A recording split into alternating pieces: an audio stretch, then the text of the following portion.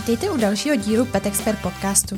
Naším hostem je dneska Robert Zlocha, profesionální trenér psů a zakladatel Med konference, která do Česka přinesla přednášky světových trenérek a trenérů. Vítejte. A děkuji za pozvání. Roberte, úplně na úvod. Vy jste měl rozjetou kariéru v jiném oboru a tím bylo bankovnictví.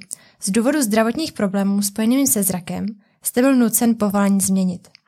Můžete nám popsat pro naše posluchače, co byl ten první impuls k tomu, že se stanete psím trenérem? Byl to například i váš pejsek Kiwi? Úplně první impuls byly zdravotní problémy s syndromem suchých očí, který začal už před mnoha lety a ten se postupně zhoršoval a tím, že jsem pracoval v bance pod silnýma zářivkama, každý den s monitorem, tak to bylo každý rok horší. A vyzkoušel jsem všechny možné metody, které byly dostupné i v zahraničí, různé experimentální. A když nic nefungovalo, tak jsem došel do momentu, kdy jsem věděl, že musím udělat nějakou velkou změnu. Takže jsem se rozhodl odejít na nemocenskou a tam jsem měl čas, jak popřemýšlet o tom, co dál, a zároveň jsem si říkal, že by se ty oči mohly během toho zlepšit.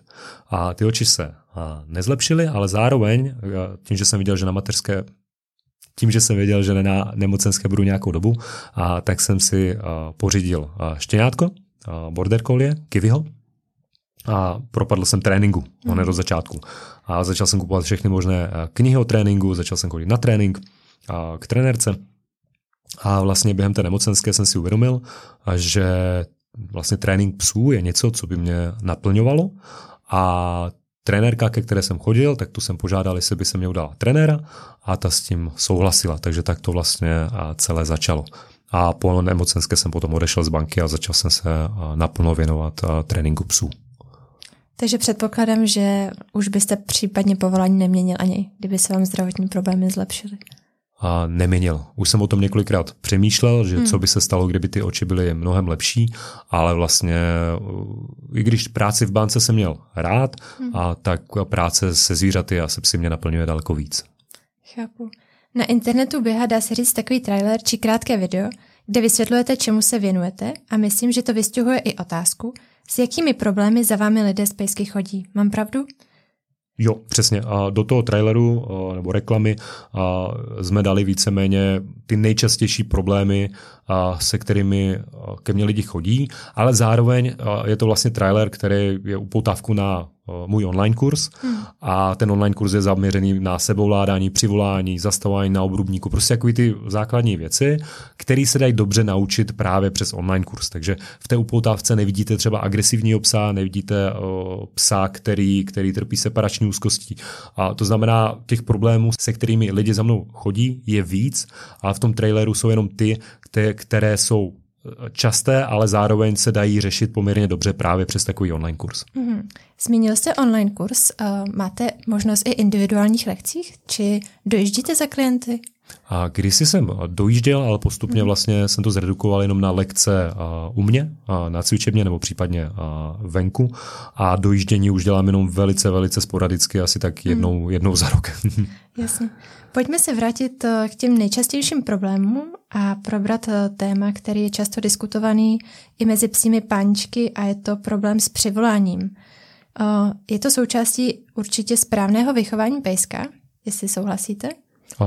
Určitě, ale zase záleží na tom, že pokud mám třeba, přijde mi starší paní nebo starší pán a mají nějakého malého pejska a řeší s ním nějaký problém, jestli je to, separační úzkost, nebo je to prostě agresivita ke psům, tak vlastně to přivolání pro mě nemusí být vůbec třeba důležité, protože pokud vyřeším ten problém, tak ty lidi budou mít třeba stopovačku, flexinu, a vlastně to přivolání nepotřebují, protože vlastně mají toho psa na vodítku.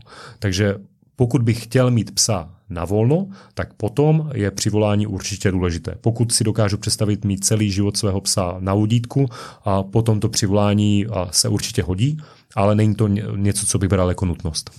Pojďme se podívat na tu metodu, jak jste zmínil, mít pejska na volno a vyřešit to, aby pejsek poslouchal na to zavolání. Doporučujete výcvikovou hru Mravenci?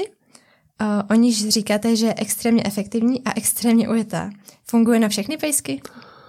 Myslím si, že funguje téměř na všechny, ale musí se umět naučit. To znamená, když ke mně třeba chodí klienti, tak moje zkušenost je, že ta hra funguje na všechny psy, záleží potom do jaké míry, na některé funguje úplně extrémně, na některé funguje dobře. Když mi píšou lidi z internetu, že tu hru vyzkoušeli, tak někteří jsou z ní úplně nadšení a někteří říkají, že jim nefunguje. A je to v tom, že člověk potom musí vědět ty detaily, jak tu hru naučit. Ale pokud je váš pes zvědavý, má rád pamlsky, a cítí se fajn venku, tak potom je velice vysoká šance, že ta hra a i bez dalších nějakých vychytávek a typů vám bude poměrně dobře fungovat. Máte nějaké další tipy, jak pejska naučit přivolání? Určitě. To první, a to je vlastně hrozně jednoduchý tip, který mnoho lidí nedodržuje. A to je odměňovat psa vysokou odměnou. To znamená, nebo odměnou vysoké hodnoty.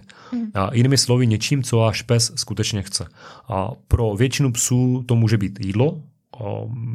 Vidím hodně lidí, kteří dávají venku granulky. Já u mého psa taky dávám granulky, ale vím, že přivolání má skvělé, občas ho odměňuji hračkama a funguje mi to. Ale u většiny psů, zejména když s nimi začínám, tak ušetřím obrovské množství času jenom tím, že tomu psovi dám třeba kus sýra, kus párku nebo nějaké pamlsky, které skutečně chce. A tím se jí dostávám k tomu, že vlastně ty pamlsky nejlepší je, když jsou buď něco domácího typu prostě nakrájím sýr a nakrájím vařené maso a nebo dám nějaké sušenky, prostě něco takového, ideálně, když je to trošku mazlavé, a nebo to hodně pro nás často smrdí, pro psa a voní. Nebo je to třeba hračka. Někteří psi nejsou tolik na jídlo, tak tomu psovi dám hračku. Ale když mu chci dát hračku, tak to není o tom, že ukážu hračku a přivolám psa. To můžu udělat maximálně tak v nějaké vypjaté situaci, když prostě nemám jiné řešení. Ale z dlouhodobého hlediska je daleko lepší, když psa přivolám, případně to spojím s nějakým pohybem dozadu, aby za mnou přišel. A když přijde, tak v tu chvíli vytáhnu tu hračku a začnu si s ním hrát, nebo mu tu hračku hodím.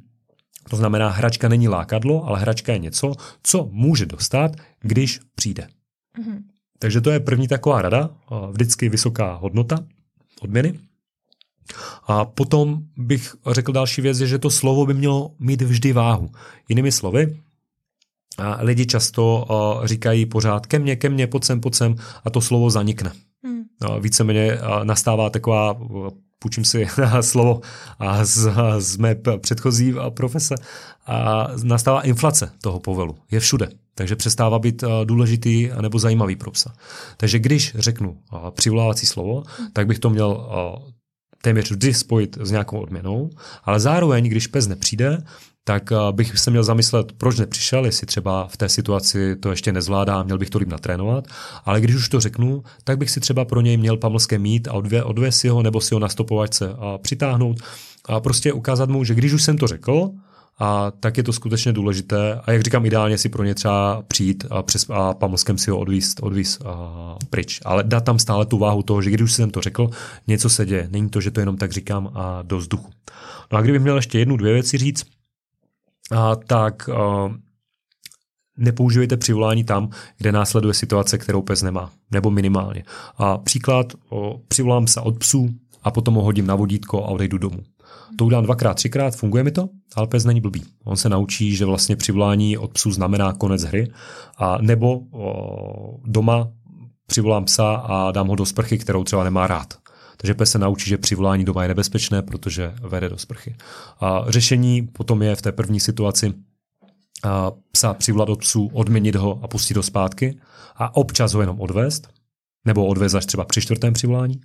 A u té sprchy například, tak tam bych toho psa tam prostě přivedl na pamlsek, nebo bych ho tam přenesl, ale hlavně bych to nespojoval s přivoláním a z dlouhodobého hlediska bych se určitě snažil naučit psa, že sprcha je kamarád a ne něco, čeho se musí bát.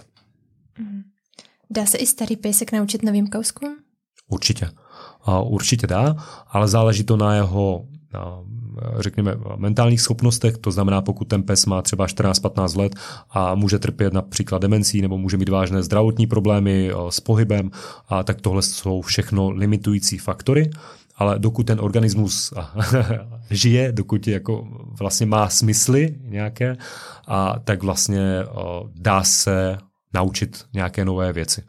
Ale jak říkám, je to limitované tím stavem toho pejska. A je to stejné, jako když se mě zeptáte, jestli 80letý člověk se dokáže naučit nový jazyk. Samozřejmě, že dokáže, pokud bude chtít, jenom to půjde pomaleji, než třeba někomu, kdo má 10 let nebo 15. A jestli se mě zeptáte, jestli 80letý člověk se může naučit lézt na obrovské skály, tak už to může narazit na fyzické možnosti. Ale jakýkoliv organismus, který žije, který je přivědomý, tak se může pořád učit. Důležité je i zmínit, že vy jako trenér pracujete s pejsky pozitivní metodou, která se liší od té klasické, že se netrestá. Jedná se o nový trend? Nemyslím si, že to je úplně nový trend. Tyhle metody byly celkem dobře popsány už v 30. letech, ale tam ještě víceméně v laboratorních podmínkách a postupně přešly do tréninku mořských savců. Takže je to něco, co má 80letou historii, dejme tomu, ale mezi běžné pejskaře se tyto metody dostaly zejména v 80. a 90. letech.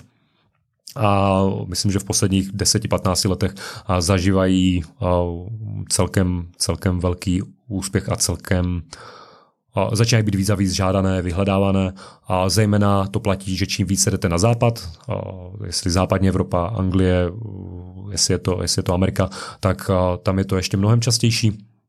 U nás si myslím, že zejména ve větších městech už je ta nabídka trenérů, kteří používají pozitivní metody, poměrně široká a i často kvalitní.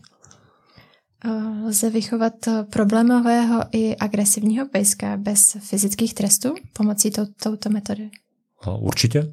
Já si vlastně, ne že nedovedu představit, ale vlastně jako vychovávat psa, který je agresivní nebo má nějaké problémy pomocí trestů, a vlastně může být velice kontraproduktivní, protože vůbec to nebere ohled na to, s čím má ten pes problém, proč má ten pes problém, takže nejprve musím zjistit vlastně, proč ten pes to chování dělá, nebo víceméně naučit ho, aby s tím, co má problém, neměl problém. To znamená, když se můj pes bojí psů a je na ně agresivní, což je to, že pes se bojí jiných psů nebo se cítí nejistě, je jeden z nejčastějších důvodů agresivity, tak pokud ho budu trestat za tu agresivitu, tak jsem nevyřešil to, že z nich má strach nebo že se necítí v jejich přítomnosti sebejistě. Takže naopak si myslím, že bych měl pracovat na tom, že můj pes nebude mít strach ze psů, že se bude zlepšovat své sociální schopnosti a potom vlastně ta agresivita, která má často funkci, má vždycky funkci, to znamená, funguje tak, že ten pes chce jiné psy třeba odstrašit, chce mít kontrolu nad situací, protože se v ní necítí dobře, tak vlastně už ta agresivita nebude potřebná. Případně naučím psa jiné chování, které vede k tomu, že získá bezpečí. Ať je to třeba například to, že ze situace odejde, nebo přijde si stoupnout za mě a já mu v tu chvíli pomůžu. Povězte mi, v čem nejčastěji psí majitelé při tréninku chybují nejvíce a co je tou největší překážkou?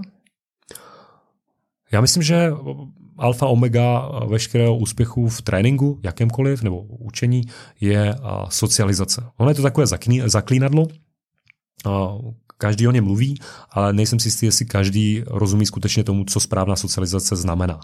A jinými slovy, pokud mám dobře socializovaného psa, což znamená, že ten pes je v pohodě s podněty ve svém běžném okolí, to znamená, není příliš nadšený nebo příliš se nebojí jiných psů, lidí, aut a tak dále, tak pokud mi přijde takovýto pes, který je dobře socializovaný, tak naučit do jakékoliv chování, ať je to přivolání, chůze u nohy, povely nebo cokoliv složitějšího, triky, tak je vlastně hrozně jednoduché. A naopak, pokud vám přijde pes, který není dobře socializovaný, který se bojí svého okolí, štěká na věci kolem, cítí se nejistě, nervózně, tak cokoliv ho budete učit, tak je mnohem náročnější. Takže kdokoliv má buď štěně, nebo třeba pejska z útulku, tak je dobré si najít nějaké články o socializaci a zjistit, jak vlastně na tu socializaci. A jenom krátce řeknu, že socializace není o tom, kolik věcí váš pes viděl, o tom, že se setkal 1000krát s dalším psem, ale je daleko víc o té kvalitě. To znamená, za jakých podmínek se setkal třeba s jiným psem, jestli ta situace prošla dobře, jestli z toho on měl nakonec dobrý pocit, jestli se tam něco naučil. A to znamená, pokud já někam přijdu se psem a dalších 10 psů tam na něj bude skákat, někdo by to nazval socializace, často to lidi nazývají socializace v psích parcích například, ale co si z toho vzal můj pes? Vzal si z toho třeba to, že když někam přijde, tak na něj všichni ostatní psi skáčou a je to hrozně nepříjemný. Potom můžu mít právě psa, který později bude agresivní, protože se nebude cítit jistě kolem psů nebo bude s nich mít strach. Je špatné chování psa vždy chyba majitele nebo záleží na více faktorech?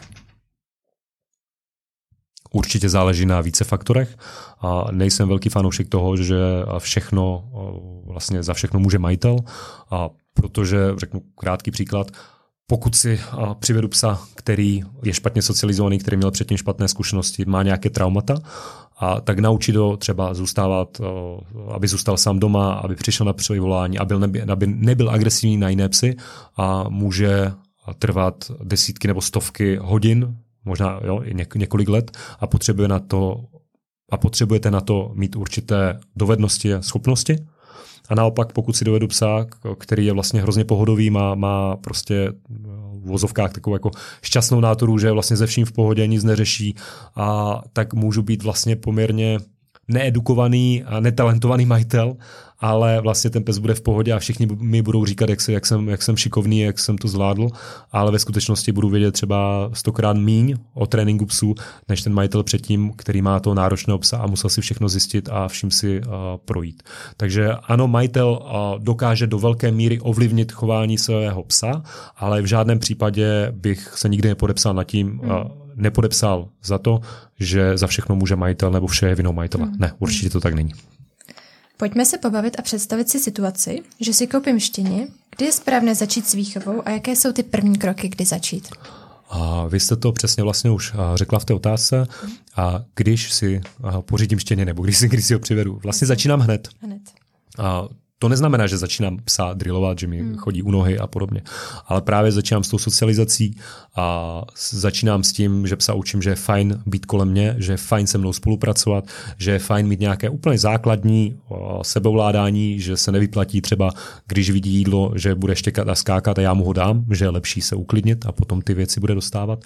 To znamená dávat od začátku psovi do vínku a tyto základní dovednosti, které vlastně se od něho v běžné lidské společnosti vyžadují. Proč říkám v lidské společnosti? Protože to, co pes dělá jako štěně, tak je často přirozené chování, které by v jiné situaci, třeba v přírodě nebo kdyby byl někde na ulici, se mohlo vyplatit.